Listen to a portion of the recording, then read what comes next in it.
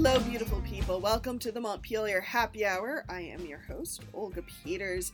I am recording this at the moment on Friday morning from the back porch of my friend's house in West Brattleboro. I hope you can hear some of the birds in the background and enjoy that just a little bit as I am in this moment. I share that with you as illustration of the fact that Emily and I needed a little more time to lay low and recover after the really amazing, wonderful experience of the Governor's Institute. And I'm so impressed with the 55 students who spent the 10 days with us. But yes, we need a little more downtime.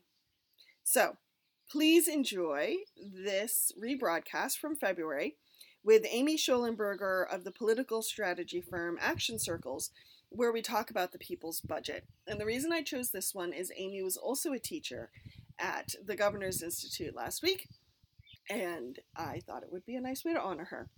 Take care, everybody. I hope you're staying cool in the heat, and we shall talk again soon. Have a great weekend.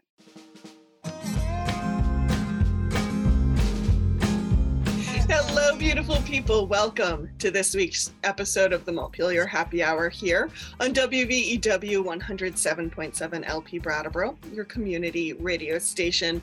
I'm the host and producer of the show, Olga Peters, and this is where we talk about how everything in Montpelier shakes out for the rest of us. And streaming in person from Montpelier, Representative Emily Kornheiser, one of 3 reps from the town of Brattleboro. Hello, Emily. Good morning, Olga. Nice to see you. Good to see you too. And thank you, Amy Schollenberger, for joining us. For those who don't know Amy, she's the founder of Action Circles, which is a political strategy firm in Montpelier, and works with many clients who have budget concerns, which is what we will be talking about today. So Amy, thank you for joining today's show. Thanks for having me. I'm glad to be here. So folks, I am so glad Emily and Amy are here because I had one of my curiosity moments while the governor was giving his budget address last month, thinking about the budget and how it's built and all the needs people have in Vermont. And then thinking back to, I think it was about 2012, there was the People's Budget movement. And there was actually some language put in statute about how the budget should be built. And I was thinking about all of that and wondering what happened to, quote unquote, the people's budget. And are we actually creating a people's budget and what that would look like? So thank you, Amy and Emily. And they're going to indulge me briefly because I'm going to quickly read from Vermont statute about how the budget is supposed to be built and some of the things that should be considered when the lawmakers are building the budget. So this is Title 32 in Vermont statutes, taxation and finance. The state budget, consistent with the Vermont's Constitution, should be instituted for the common benefit, protection, and security of the people, nation, or community. The state budget should be designed to address the needs of the people of Vermont in a way that advances human dignity and equity, and in a manner that supports the population level outcomes set forth in statute. Spending and revenue policies will seek to promote economic well-being among the people of Vermont and foster a vibrant economy. The use of public funds by systems of outcome measurement based on indicators that measure success in accomplishing the purposes of the state budget. Spending and revenue policies will reflect the public policy goals established in state law and recognize every person's need for health, housing, dignified work, education, food, social security, and a healthy environment. As consistent with state law and in conjunction with the federal government, the budget will reflect support for economic development, public safety, transportation, and other infrastructure needs. Revenue measures shall also be based on the principles of sustainability and stability. The administration shall develop budget and revenue proposals as part of a transparent and accountable process And this I found interesting, with direct and meaningful participation from Vermont residents. Whew. So there you have statute. Thank you for listening to me read. I felt a little bit like I was back in elementary school. But Amy, Emily, who wants to go first? Like, when you hear that, the words I just read, does that feel how the budget process goes? Does that feel how we're making our budgets? Are we taking people into consideration? Well, I'll just say I love that you read that. I've been reading it a lot lately to help my clients figure out how to talk to legislators about their budget requests and the needs of the people that they serve. And that language is really helpful to say, you know, this is a commitment the state has made, and it's actually the law.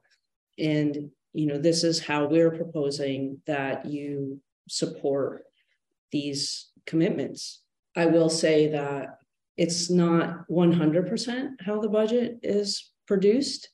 And I don't think it's anyone's fault. I want to be clear about that. I think the systems and structures that have been in place for years, and also a real mindset of scarcity that built up, especially in my time during the 2008 recession, recovery from that recession, really limits people's ability to think about needs first and then revenue. So it's not necessarily for lack of commitment or desire, but I think it's a lack of discipline and practice, and not a lot of support for the legislators who are often on tight timelines to be practicing and being disciplined and being supported in that work. And so I think a lot of times what I tell my clients is that's our job. Our job is to support them when they're willing to do that work, and to help them think about how to do it, and to help them think about how to bring these concepts into the conversation. But it's really hard. Amy, I really appreciated that refresh of the statutory language. I was also looking at some of it yesterday at lunchtime, and then hearing the debate and participating in the debate on budget adjustment yesterday, which is a sort of a stark reminder of where some priorities are. But you said sort of these principles or these practices, Amy, and I'd love for you to sort of explain a little bit more about what you mean by that. Yeah, so just to highlight a few things, one of the things that's required, as you mentioned, Olga, and highlighted, is a public participation process. Right. And that's required for the governor when he is building his budget.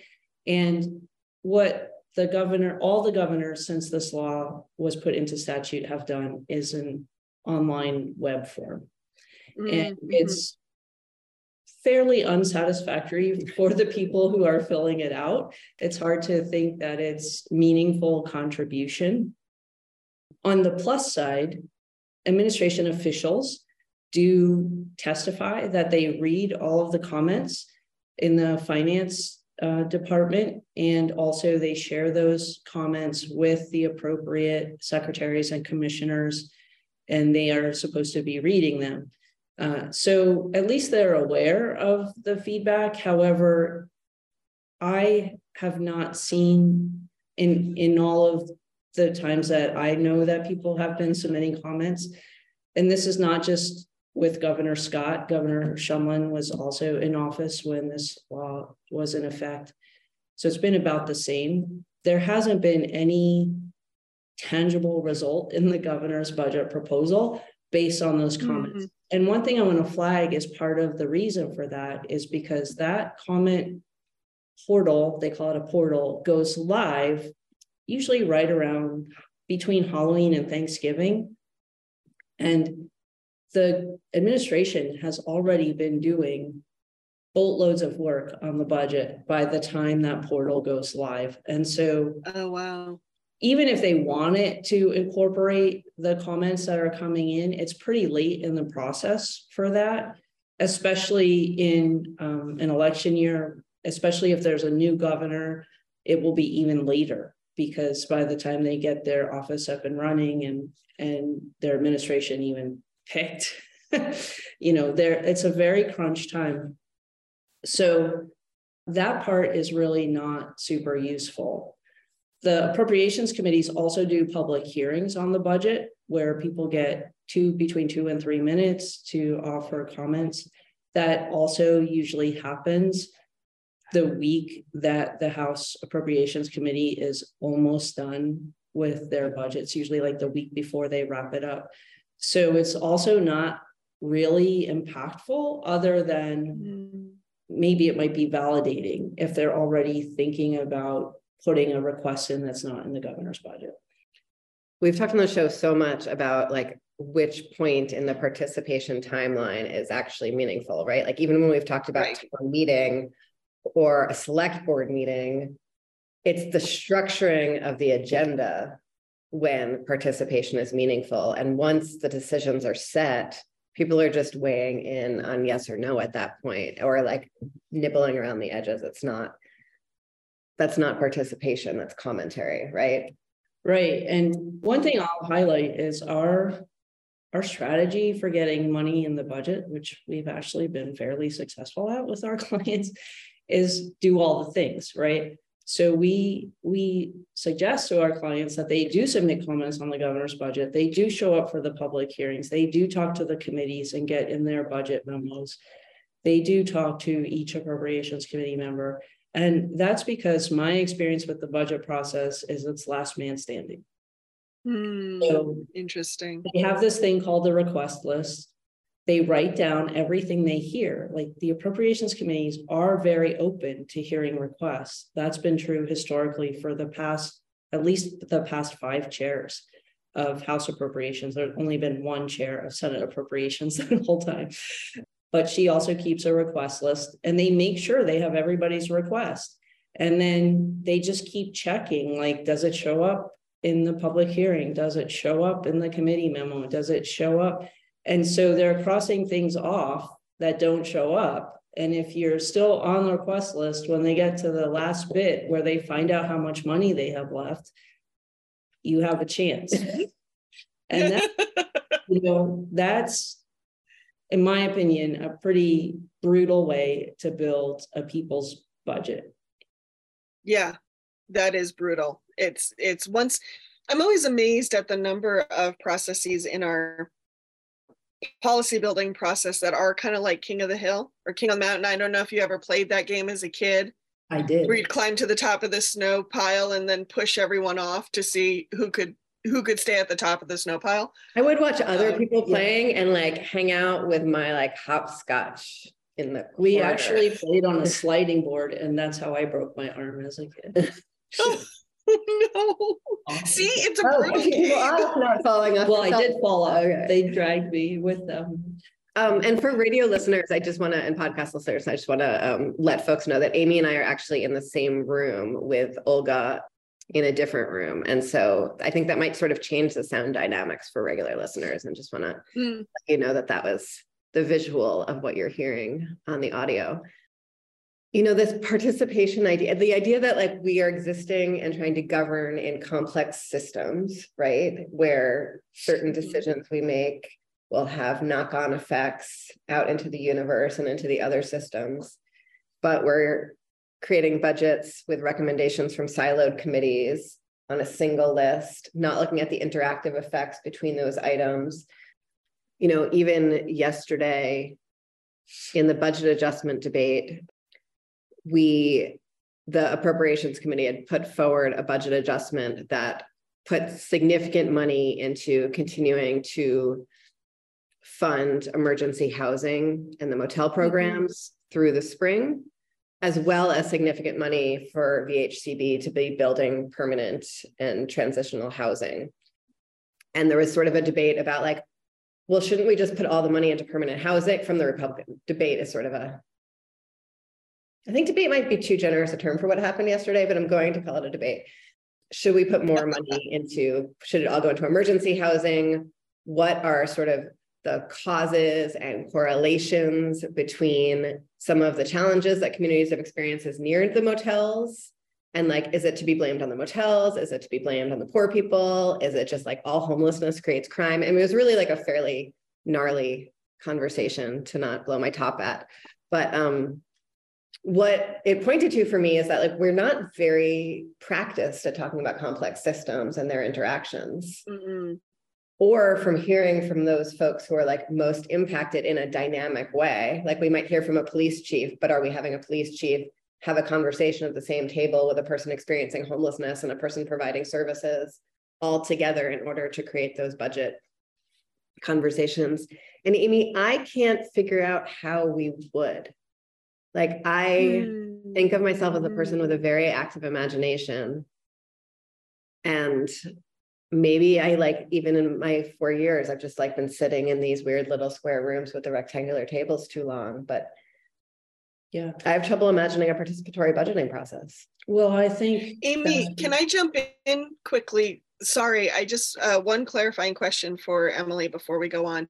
When you're talking about the budget adjustment, are you talking about a current budget or what the governor put forward for his budget? Just to clarify that, please. Sorry, technical, legislative, jargon alert explanation. So budget adjustment is something that happens right at the very beginning of every legislative session. So we are halfway through the fiscal year, right, in January. We get a new revenue update. I think last week we talked about the e-board meeting, or the week before that. So we get a new revenue update. We find out how much revenue we have that we didn't think we were going to have in this current year that we are all living in, not a future year, this year. And we hear from all of the departments and all the programs about have they actually been able to spend the money that they spent. And so it's a mid-year true up. Like, is there money that's not being spent that needs to be moved somewhere else? Is there money that like someone needs to be encouraged to spend a little bit faster? And is there money we didn't know we had that we could spend? Pre-pandemic times, this was like a fairly technical and not very dynamic process where people, like, it was mostly just the budget committee, the appropriations committee that paid attention, and the other committees barely even needed to weigh in beyond just like programs that had sort of failed that shouldn't have. Or sometimes it was more people showed up for help than they expected and they needed to move some money into a different pot. But since we've had all of this unexpected revenue and spending at a scale for departments who might not have been ready to spend at that scale and all of those things, it's a huge amount of money that we're moving around for budget adjustment. And so it's like a mini budget at this point, with like some really urgent needs that are being named. We put a lot of money into emergency relief for organic dairy right this time. So it becomes like almost an exercise in the rig. It becomes essentially the same both politically and technically as the budget, except it happens in the course of like 3 weeks. And this time around, it happened with an appropriations committee that was really brand new. I experienced chair and a couple other experienced members, but some actually brand new members on appropriation, newly elected. So it was that like, sounds intense. It was a wild journey. And I think it was, reflected some like really core values that I was like really heartened to see put in there. Thank you, Emily. And Amy, thank you for letting me interrupt. No, that's important that people understand what's going on. So yeah, to go back to Emily's question about the structure, I think the thing to remember is that the structure was designed by older white men in power who wanted to keep power sitting with them, right? So, and at the time, there was no question that was the wrong thing to do, probably in their minds. They thought they were the right people to be leading us forward into the future.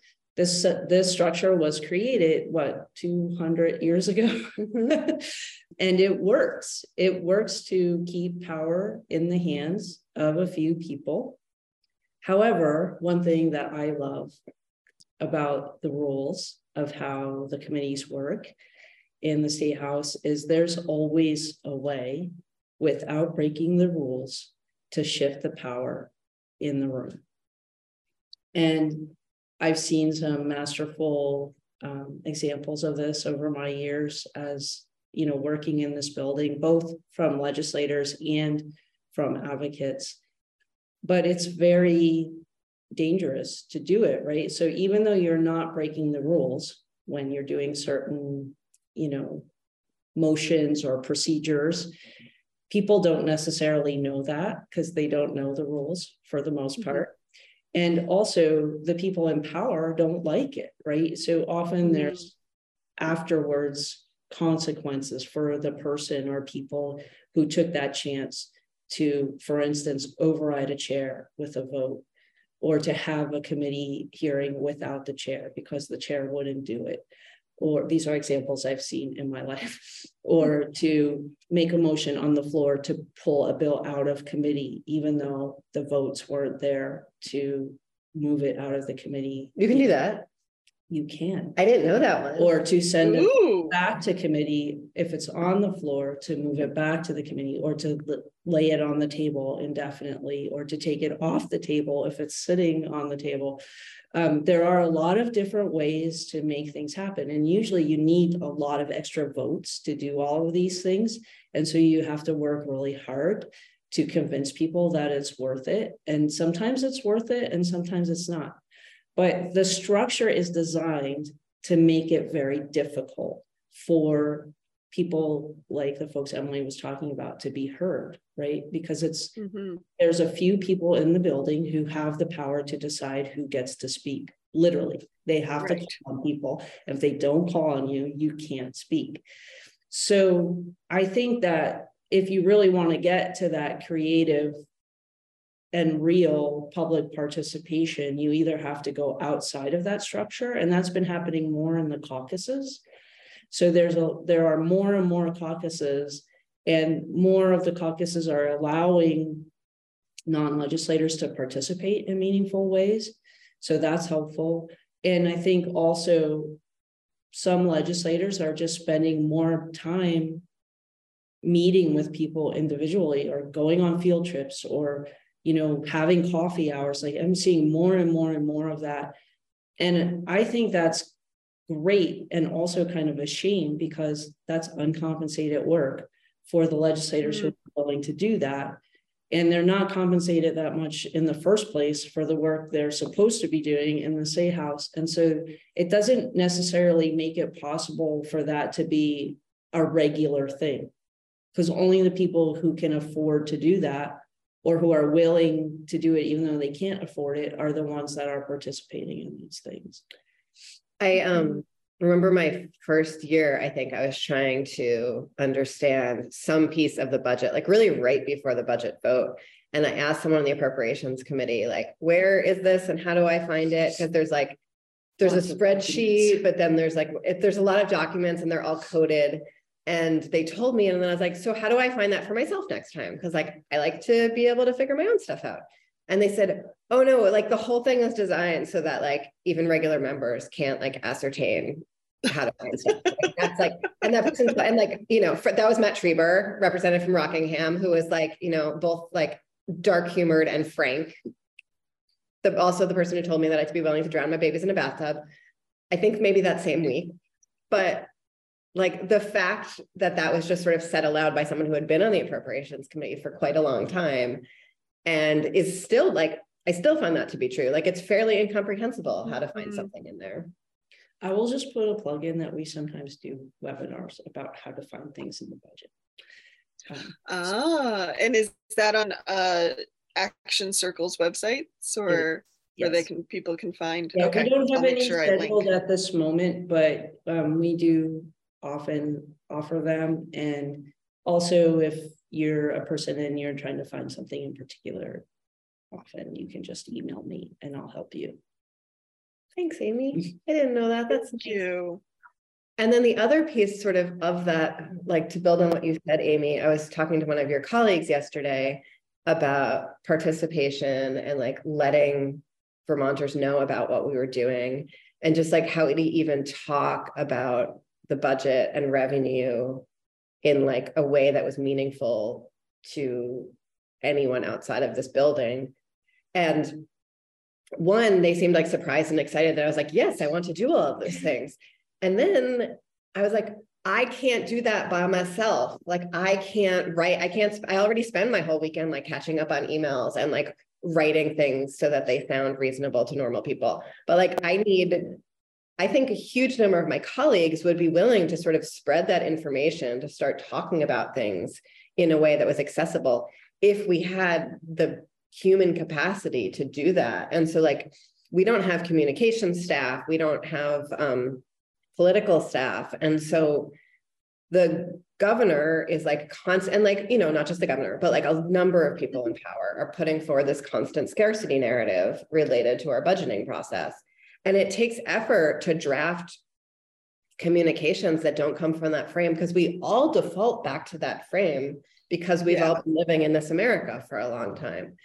And so to like actually do the work to just even write and share and communicate with constituents from that perspective takes like a certain degree of effort. And so like, even if we just had like more materials floating around the universe for us to talk about things that way, that would make a big difference.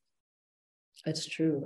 You know, it's definitely something we work on. Yeah. But it's like walking into a 10-foot wave.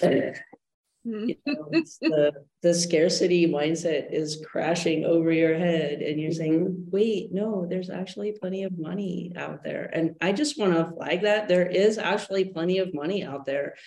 So we have more revenues coming in than we've ever had right now.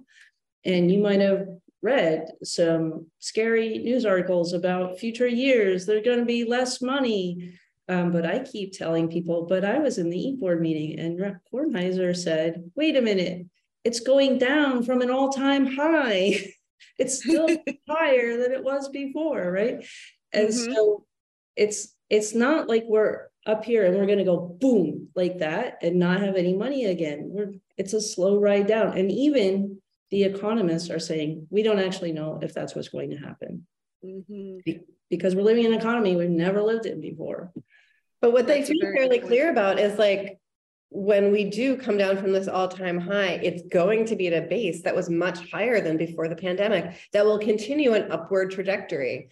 And so the idea that we're like hoarding extra money for this rainy day that like no one's actually talking about coming, there are like really very few indicators to point to any recession on the horizon.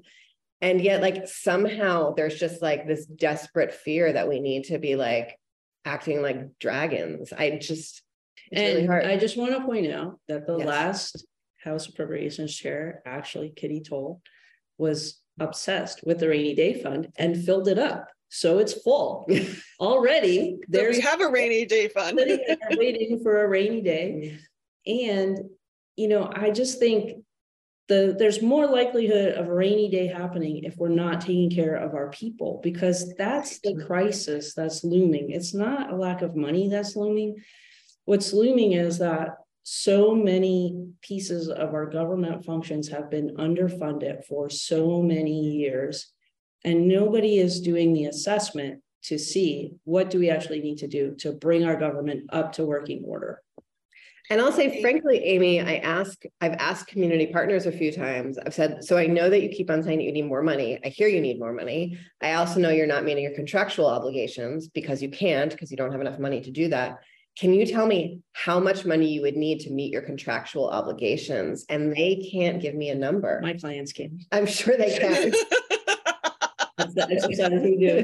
And it's like when I ask that question, it's like I'm like blowing up the room, and I'm like, I just need a goal, people. Like, I'm not saying I can like deliver it tomorrow if you tell me, but like, can we even just like imagine what sufficiency would look like? Because it's true, like the crisis that we experienced during the pandemic for individuals was because people had no savings and people didn't have secure homes, and because we didn't have the social infrastructure in place to deal with an emergency. If we, you know, there's so many aspects of even this, like the wildness of the pandemic that would have been so much more stable for people if we had comprehensive functioning family medical leave and a really robust, resilient childcare system, and like just so many places that were frayed, just frayed in the unemployment office, and like functioning IT equipment throughout all of state government. Yes, like, And so, yeah, it's true. Like that's the rainy day. The rainy day is that like the duct tape and baling twine that holds the state together just like finally gives out, rather than a rainy day that's about,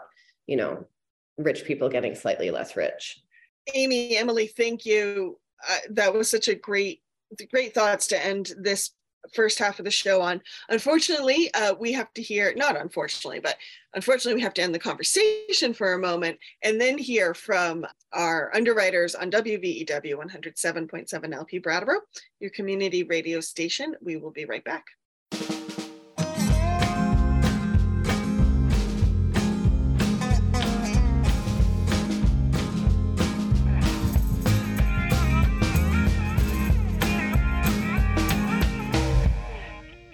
Welcome back to the second half of the Montpelier Happy Hour here on WVEW 107.7 LP Brattleboro, your community radio station.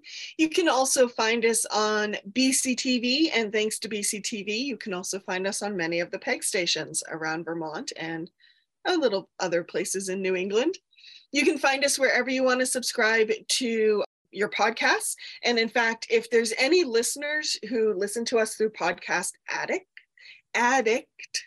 they've been reaching out to me, and I see some listeners on there, but I don't know much about the service, so I would love to hear more about it. Drop us a line at the montpelierhappyhour@gmail.com.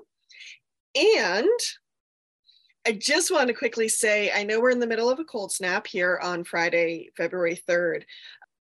For our listeners in Brattleboro on WVEW, just a reminder, if you need a warming center, the Brattleboro Recreation and Parks on Main Street, so that's the Gibson Aiken Center, is open. Brooks Library, Groundworks, as well as youth services. You can go there for some reason your house isn't warm enough, or if you should lose power. And then, of course, there's also Vermont211.org, where you can find more resources as well. So stay warm, everybody. Check on your neighbors and bundle up if you have to go outside. Emily, what do we need to remind listeners of? The views and opinions expressed here on the Montpelier Happy Hour are those of the host and the guests, respectively, and not the station, nor the platform, nor their employers, nor friends, just them. Why, thank you. And guest Amy Schollenberger, founder of Action Circles in Montpelier. So glad you are with us. A question for you. You know, we've been talking about budgeting and how we budget to people's needs rather than just budgeting to revenue. And I was curious, does your organization, or do you know of any organizations who has kind of built that, for lack of a better term, people's budget? You know, looked at the needs out there for housing and food and healthcare and said, this is actually the budget we need if we were to fund government. I don't think anyone has done that comprehensively. I think I'm in a lot of rooms where a lot of conversations are happening. And I think, you know, before COVID, estimates of needing another $1 billion or so in the revenue stream were kind of floating around. And I think COVID showed us that we can get pretty far with $1 billion if we're investing it well in the people. But that would need to be base funding, right? Not one-time funding that is fixing Band-Aids, as Emily was saying earlier. But I do know that, you know, we work with our clients, you know, before the break, we were talking about people who come in and they say, you know, we need more money, but they don't necessarily know how much, and they don't know what that would do for the people that they serve. And that makes it difficult for legislators to know whether they should be funding it or not, right? So, and that's part of the whole structure and system. It's nobody's fault. I just want to keep saying that. You know, if it is somebody's fault, it's like somebody a long time ago's fault. But it's hard to break through that, right? And so what we do with our clients is we walk them through an exercise, which first, they have to, in their own nonprofits, break out of the scarcity mindset, because they are also budgeting to revenue, because that's what they have to do, because they only have so much revenue. They have to serve all the people that walk through their door. A lot of times our clients are providing entitlement services, so they can't turn people away. You know, an entitlement means by law, if you ask for the service, you need to be provided the service, but the state isn't necessarily providing the money for that service. Mm-hmm. So then, it falls on the back of the people who work at that nonprofit because their salaries are too low, so they can pay for the services, right? And it's a vicious doom spiral, as my son would say. So, what we do first with our clients is we say, okay, let's build a budget that, if you were paying your staff people competitive wages to provide the services, because we're talking human resources with most of our clients, so they need people to provide those services. If you were paying competitive wages, market rate wages, and you had enough staff to provide those services, so you're fully staffed, and you had operating expenses, and you had the equipment and the IT and the building space well maintained with appropriate HVAC systems that you need, how much would that cost? And that's often a very difficult exercise for people because they're scared to see that number because they don't believe they can get to that number. And so they don't want to put it on paper, and they don't want to, they don't want their staff to start dreaming about getting paid a livable wage, for instance. But we do that exercise, and it's just a spreadsheet. People filling in numbers, and real numbers. We make them actually show us, like, how did you come up with this number? And then that's the number we come to the legislature with for a specific service provider. So these are all nonprofit agencies who have contracts with the state to provide services on behalf of the state, right? Our clients are not sort of people who are just like, I just want to do this awesome program. Will you give me some money? They're actual service providers. Many of them have line items in the budget, and they come up with that number. And then we come in, and it really helps legislators who want to help us to know we can show our math. It's not just a napkin with some sketches, and it's not just a meeting we had where somebody was like, well, is 10 million like, do you think we could ask for 10 million? Because I go to those meetings too. And I'm like, I don't know, do the math. And then our champions feel confident when they go to their colleagues and say, the Parent Child Centers need $10 million. They know that's true because we did the analysis and we can show them the spreadsheet. And they don't feel like they're going to get blindsided by some crazy math question that they can't answer. So we really encourage all organizations to do that. And so we have, this huge proportion of our state services are provided by contracted partners in that way. I think calling it a partner is like really misunderstanding of power dynamics, but that's what we call them. Yes. But then we have sort of, genuine state government with folks who work directly for the state. And in those situations, trying to ask those questions is even harder because folks in the administration are actually prohibited from answering my direct question about how many resources do you need. And so, whoa. Is this a Scott administration or an administration rule in general? In general, people who work for the administration work for the governor, so they have to follow the governor's position, whatever it is. And so, just yesterday, That's great for conversation. Yes. So yesterday we were, had a committee meeting. We were talking about how a bunch of different things worked, but sort of in the process of that, someone asked about some delays in processing times, and the administrator there said, yes, with the increased need, we haven't been able to meet our goals. And I said, do you need more staff to do your work with? Which was like clearly what they had just said. I was just sort of repeating it. And they said, well, no, we need more capacity. And I was like, oh, what kind of capacity is that? And they said, well, we just need to do things. Sounds like, smells like, tastes like. Yeah. And, sure, maybe like 20 years ago, more capacity might mean getting a little bit more efficient, but like we are so far, like we have scraped the efficiency marrow out of every piece of like the government skeleton. Like there is no more efficiency to be gained. At this point, we are losing efficiency because of how few staff are doing the work. But we can't, as a legislator who's deeply interested in like fully funding government services, without partners in the administration, I am really at a total loss of how to do that beyond just sort of like raising money with a clear understanding that the more money I raise, the more it will be spent on something good because I trust the appropriations committee to do that.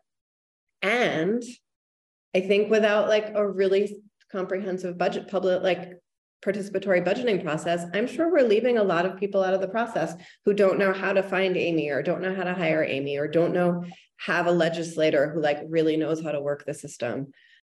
And when we have these budget hearings, I have like a cute little graphic that I can like post up on Instagram about the hearings. Like, I know that if I was me a decade ago, I would have just scrolled on past that. I wouldn't have like, showed up to tell my welfare story. Like, it's not really a safe space. No. For a lot of people. And it's recorded. Mm-hmm. So that's something that we're, it's something I think about a lot, is how to make that space safer for people. And we do a lot of things like prepping people, telling them what it's going to look like when they get there. Sometimes we'll have people go sit next to them, which is not really allowed, but we'll do it anyway. Sometimes we'll talk to the chair if there's a special need or something, but that's like one-on-one advocacy, right? And it's not something where the structure is set up to welcome people in. Like there are, for instance, sign language interpreters available, but it's not easy to know that or get one. And you have to do it ahead of time. And there's not often a lot of notice for the budget public hearing. Sometimes it's only 2 days. So even if you can get one, you might, and you go through the process, you might not get one in time, right? And so I think there's just like a lot of unraveling that would need to happen to make it truly inclusive and truly participatory. And I think it would need to question the entire structure of how decisions are made, and then again, that goes back to like, what are we actually expecting from basically a volunteer corps of legislators, right? Who this is meant to be a part-time job. It's not a part-time job already. And also because we have a legislature made up of regular people from all walks of life. Some of them have facilitation skills and some of them don't. And some of them have more experience being inclusive and welcoming and some of them don't. And, what is it realistic to expect from people and what kinds of support would they need and where would they get it from? Mm-hmm. I am always amazed at Vermont has run on volunteer labor in so many aspects of its public life. And I think there was a time in Vermont's history where that actually made sense based on population and based on how complex our systems were.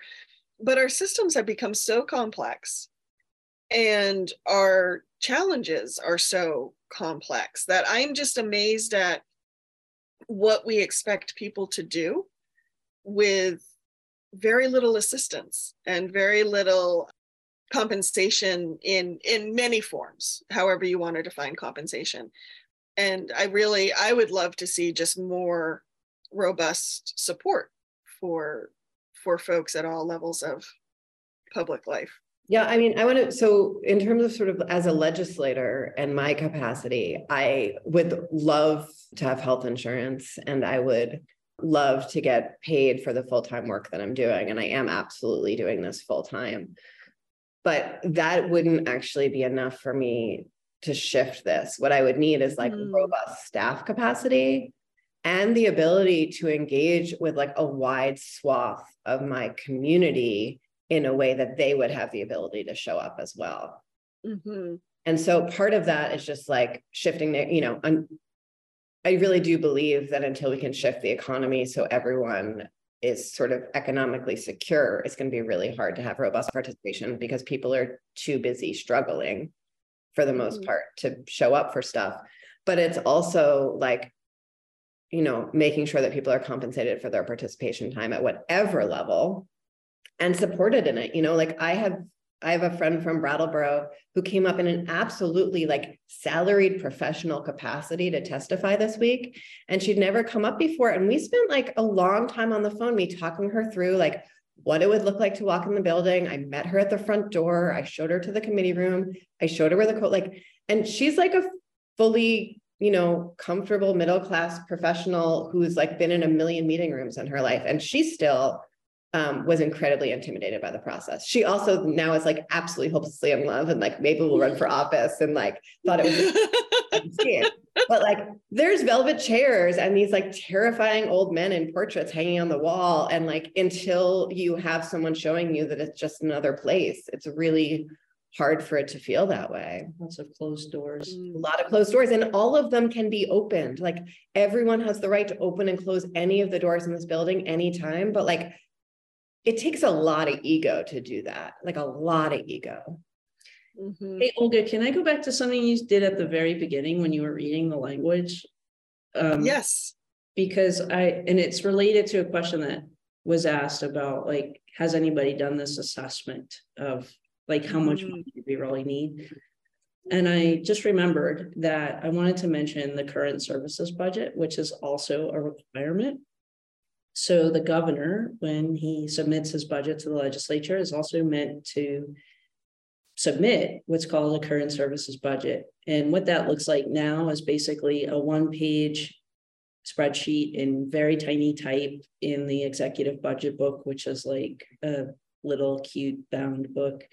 It's like a summary of the budget. It's basically like his speech, you know, and that current services budget in its current form, not just Governor Scott, Governor Shumlin also did this, is basically like, here's what it would look like if we level fund everything, which we can all see on our own. We don't need that little tiny spreadsheet. But what it was meant to be when the People's Budget campaign was running, the current services budget was meant to be, what would it cost to provide all of the services that are in state statute, which the state has committed to providing to the people of Vermont, if all of the people in Vermont who needed those services access those services. That's what the current services budget is supposed to be, and it's never been done, and it's in statute. Just saying. Interesting. The second thing I wanted to point out is also in the language that you read, the governor is supposed to present with his budget a revenue package. Indeed he is. And in all my years here, I think I've only ever seen one. And it was very like specific to a proposal, but that's not happening either. And you know, I don't want to be extreme and say like the governor's breaking the law, but his no new taxes, it's not just him, it's been previous governors. I don't need to be focusing on any particular governor, but when a governor says no new taxes, when they submit the budget, they are violating the statute that says they are meant to propose a revenue package with the budget to fund what they're saying the people of Vermont need, per all that wonderful language that you read, right? That is not happening. And even if that one piece happened, things would change dramatically. I'm always amazed at how much we get done when we don't actually have any information to inform what we're doing. It's remarkable. Do we know why these things aren't happening? I mean, to be fair, like, does the governor have the staff to make this happen?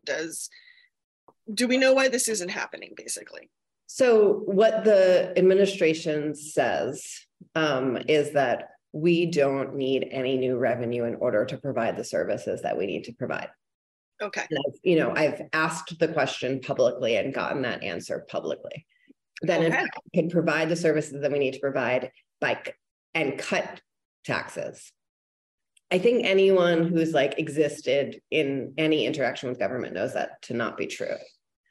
And so that's sort of the scenario. It's also, we have no accountability arm built into our legislative process. And so there are violations of statute all over the place. it's like, this is like one sort of extreme version that I think is also very helpful in the context of this conversation. But there are lots of places that statute is violated and we don't call anyone to account. And sometimes it is because of a lack of staffing, and sometimes it's because of intentional malfeasance, and sometimes it's because of political gamesmanship, right? So there's sort of a subset of that revenue requirement is that a fee bill is supposed to be produced every 2 years by the administration. And that wasn't happening. And so last year, we actually put in the budget more details about that requirement that was already in statute, about sort of a detailed fee report that we wanted. And then we got that fee report, and it's still not detailed enough to act on. Interesting. And we're not even asking for a request. We're just asking for, like, what are all the fees? And when was the last time they updated, and do they cover, because fees are very specific in that they're supposed to cover the thing that they are paying for, basically. Right. And are they covering the costs of that fund? And it is not detailed enough to actually do a fee bill still, even though we put in statute that we needed this.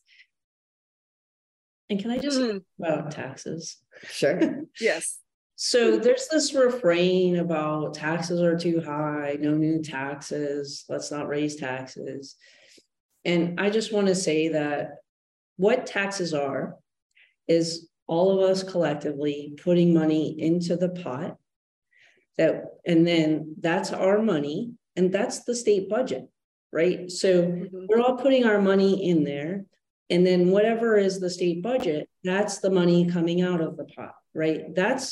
It's not the only money in the pot, but it's basically the money in the pot that's in the general fund, right?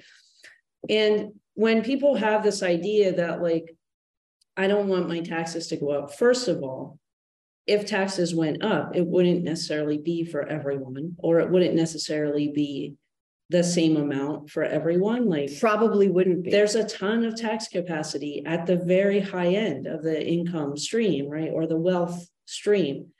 And there's less tax capacity at the very low end of that, right? But right now, the low end, I mean, we're pretty good in Vermont, but the low end people need the services, and the high end people could help a little bit more with that. And it would be better for everyone. But if we have this narrative that, like, taxes are bad and, nobody should ever have to pay more taxes, it's not useful. It's kind of like saying in your family, like, don't put your paycheck in our checking account, because I don't want to use that money to pay our bills, right? That's kind of the mentality, right? And it doesn't make any sense. And also in your family, if you had a real need and you couldn't afford it, like, I know in my family, we say, like, how can we get some more money? And we are creative about that. We don't automatically think, well, we're going to stop feeding our youngest child, right? Cutting the budget, right? We think, can we get another job? Can we sell our canoe? Can we do some lawn work for a neighbor, And that's kind of what raising taxes is like bringing more money into the pot for all of us. Just want to say that. I just fell in love with you, Amy. We have just 5 minutes in the rest of this section. What this conversation is reminding me of, and I know home budgets are not equivalent to a state budget. They have different pressures, they have different funding streams. But this whole conversation is reminding me of an article I read. I'll try to find it again and put it in the show notes. I can't remember who published it, but it was looking at every state and using the benchmark of, okay, if someone was spending 50% of their income on necessities, housing, healthcare, transportation, necessities, 30% on discretionary things, and then putting 20% into savings, what would every state's minimum wage need to be, or what would people need to earn to do this 50, 30, 20? And I found that an interesting benchmark, because it's actually kind of looking at, like, where your money's going and looking at the costs of each state. And in Vermont, It was like $80,000, according to this article. And that was just so eye-opening for me, because it was coming from the perspective of, if we were actually funding people's needs, what would that dollar amount look like? And I suspect a lot of people in Vermont are not up in wages around 80,000. Yeah, so I'm just sitting with that, like, what does it actually look like to fund what you actually need to do and have money for things like savings, that rainy day fund. Or folks who have much more than that, who are either putting way more money aside into savings that is then, likely not a savings account or a piggy bank, but likely money that is earning more money. Building wealth, or discretionary income, multiple houses, which require, multiple caretaking. Can that money also be spent somewhere else that's for the good of the communities and the good of the state? Mm-hmm. When you get past that point where, people are able to have discretionary money, put some money aside, then at some point, like, what is too much? What is too much for one person to be holding when other people have needs? And could it go to other needs? Yes. Like, Amy, a few minutes left in the show. What would you like to leave listeners with? I just would really like to encourage everyone, even though the process is imperfect and frustrating, to get involved in the budget process. Talk to your legislator, show up for those public hearings when you see Emily's cute IG graphic. Sign up, say what you think, even if you're not really sure, even if it feels kind of weird, you can read your testimony. You don't have to do it from memory.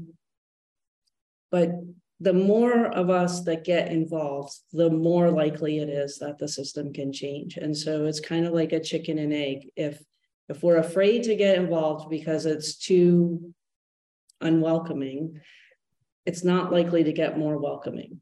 But if some of us who can manage that can come in and use our power that we have to break the door open and start making suggestions, then maybe some other people who are less comfortable can also join in eventually. Thank you. Emily, what do you want to leave listeners with? I think Amy said it. Just like, wonderful. I think that junior high math was really, really terrifying for a lot of people. And I don't want that to keep folks from talking about their values. Mm-hmm. And that's what budgets are. That's what taxes are. It is absolutely a way that we realize our values and our needs, and we can talk about it that way. We don't need to talk about it with algebra. So, like, don't be scared away just because you don't like multiplying. Thank you. Amy Schollenberger, founder of Action Circles in Montpelier. If people want to learn more about you or your organization, where can they go? action-circles.com. Wonderful. And Emily, if people want to reach out to you. Folks can go to emilykornheiser.org, and you can find links to all my social media, sign up for my newsletter, get in touch via email or phone. The website login has gotten a little bit lost, and so it hasn't been updated in a while, but you can still find links to all those other things there. Thank you. And as always, the Montpelier Happy Hour is on WVEW 107.7 LP Brattleboro every Friday at 2 p.m. You can also find us at our Captivate page and wherever you subscribe to your podcasts. Have a great weekend, everyone. Stay warm.